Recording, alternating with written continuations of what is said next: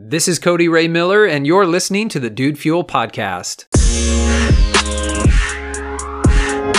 When it comes to creating success, selective memory is something that I utilize to keep going and to basically maintain my joy and my vision in the midst of circumstances that are potentially going sort of the other way.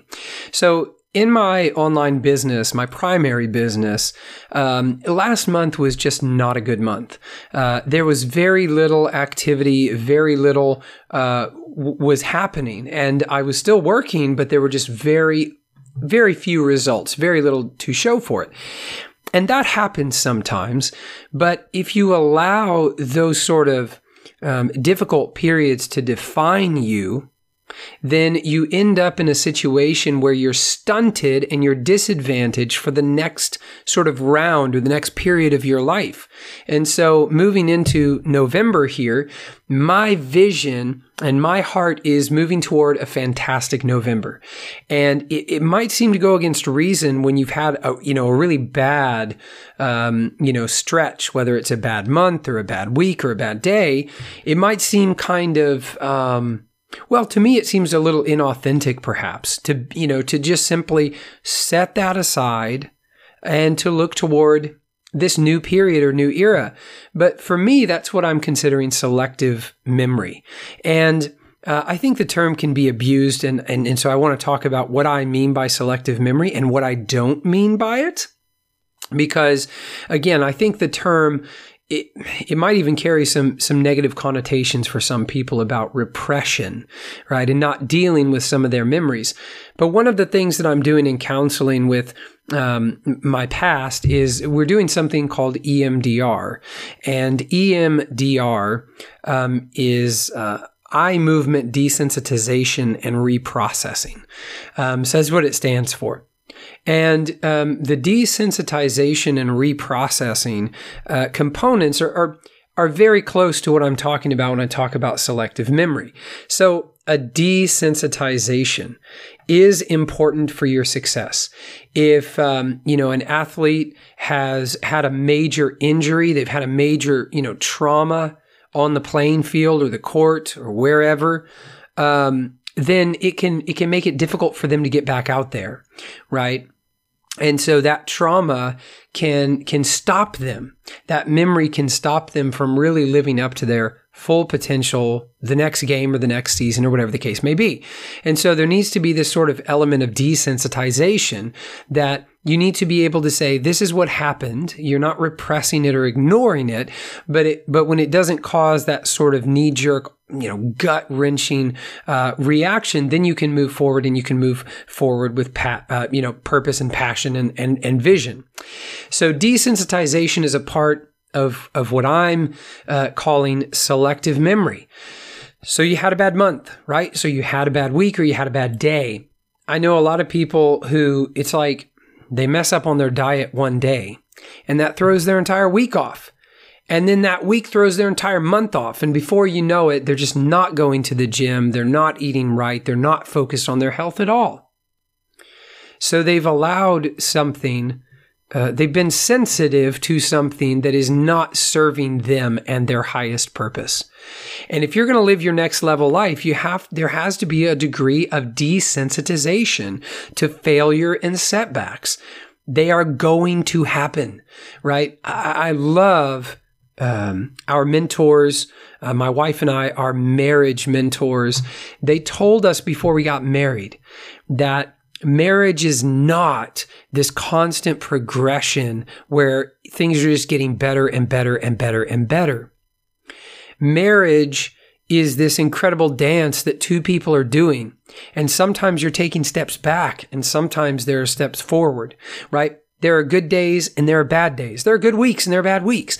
That is a part of the marriage commitment, at least in my view and in the view of our mentors.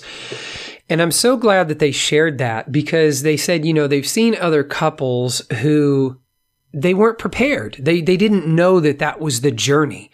They thought everything was going to be great. Once they got married, they were just going to fall more and more and more in love. And yes, it might plateau, right? People were being realistic. Yes, it might plateau, but they didn't view these sort of like steps back where the relationship would sometimes move in the opposite direction and would require a great deal of commitment and work and openness and communication in order to just get back to where you were a month or 2 or 3 ago.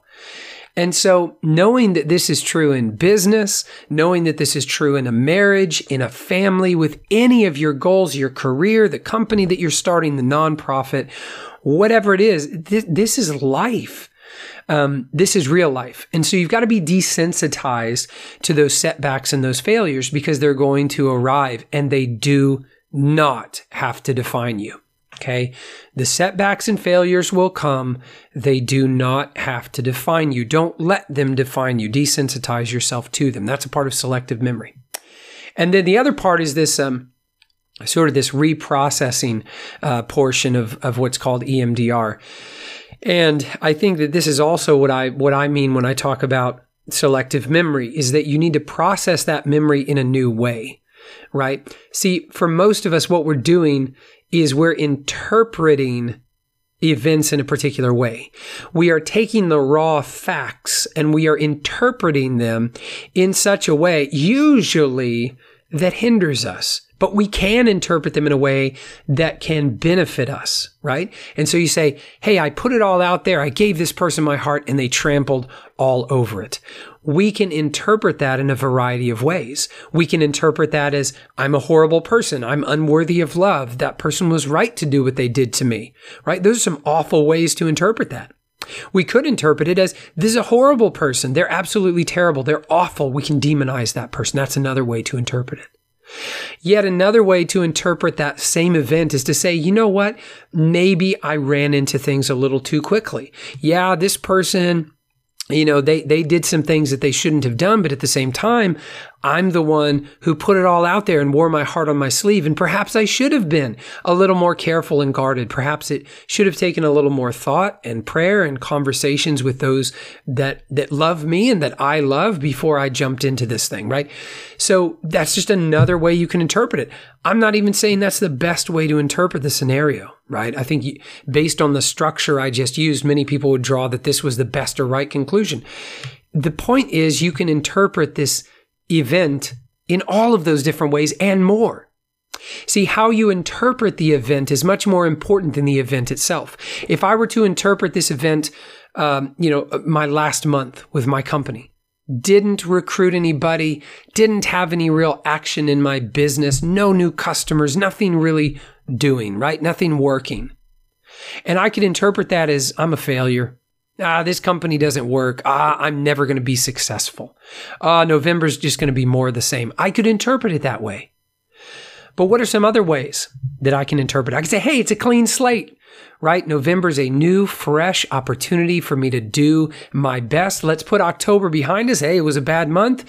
That will make November's success all the better, more joyful, more filled with sweetness and delight. Because I had a bad October, I can more thoroughly enjoy the success that I find here in November. And I can work toward creating that success. So this is all a part of what I'm calling selective memory, how you view the things that have happened to you so that they don't prevent you from doing the things you want in the future.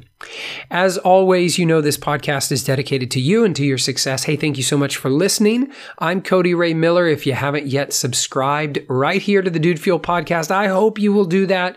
Thank you so much for listening, and I look forward to speaking with you again tomorrow.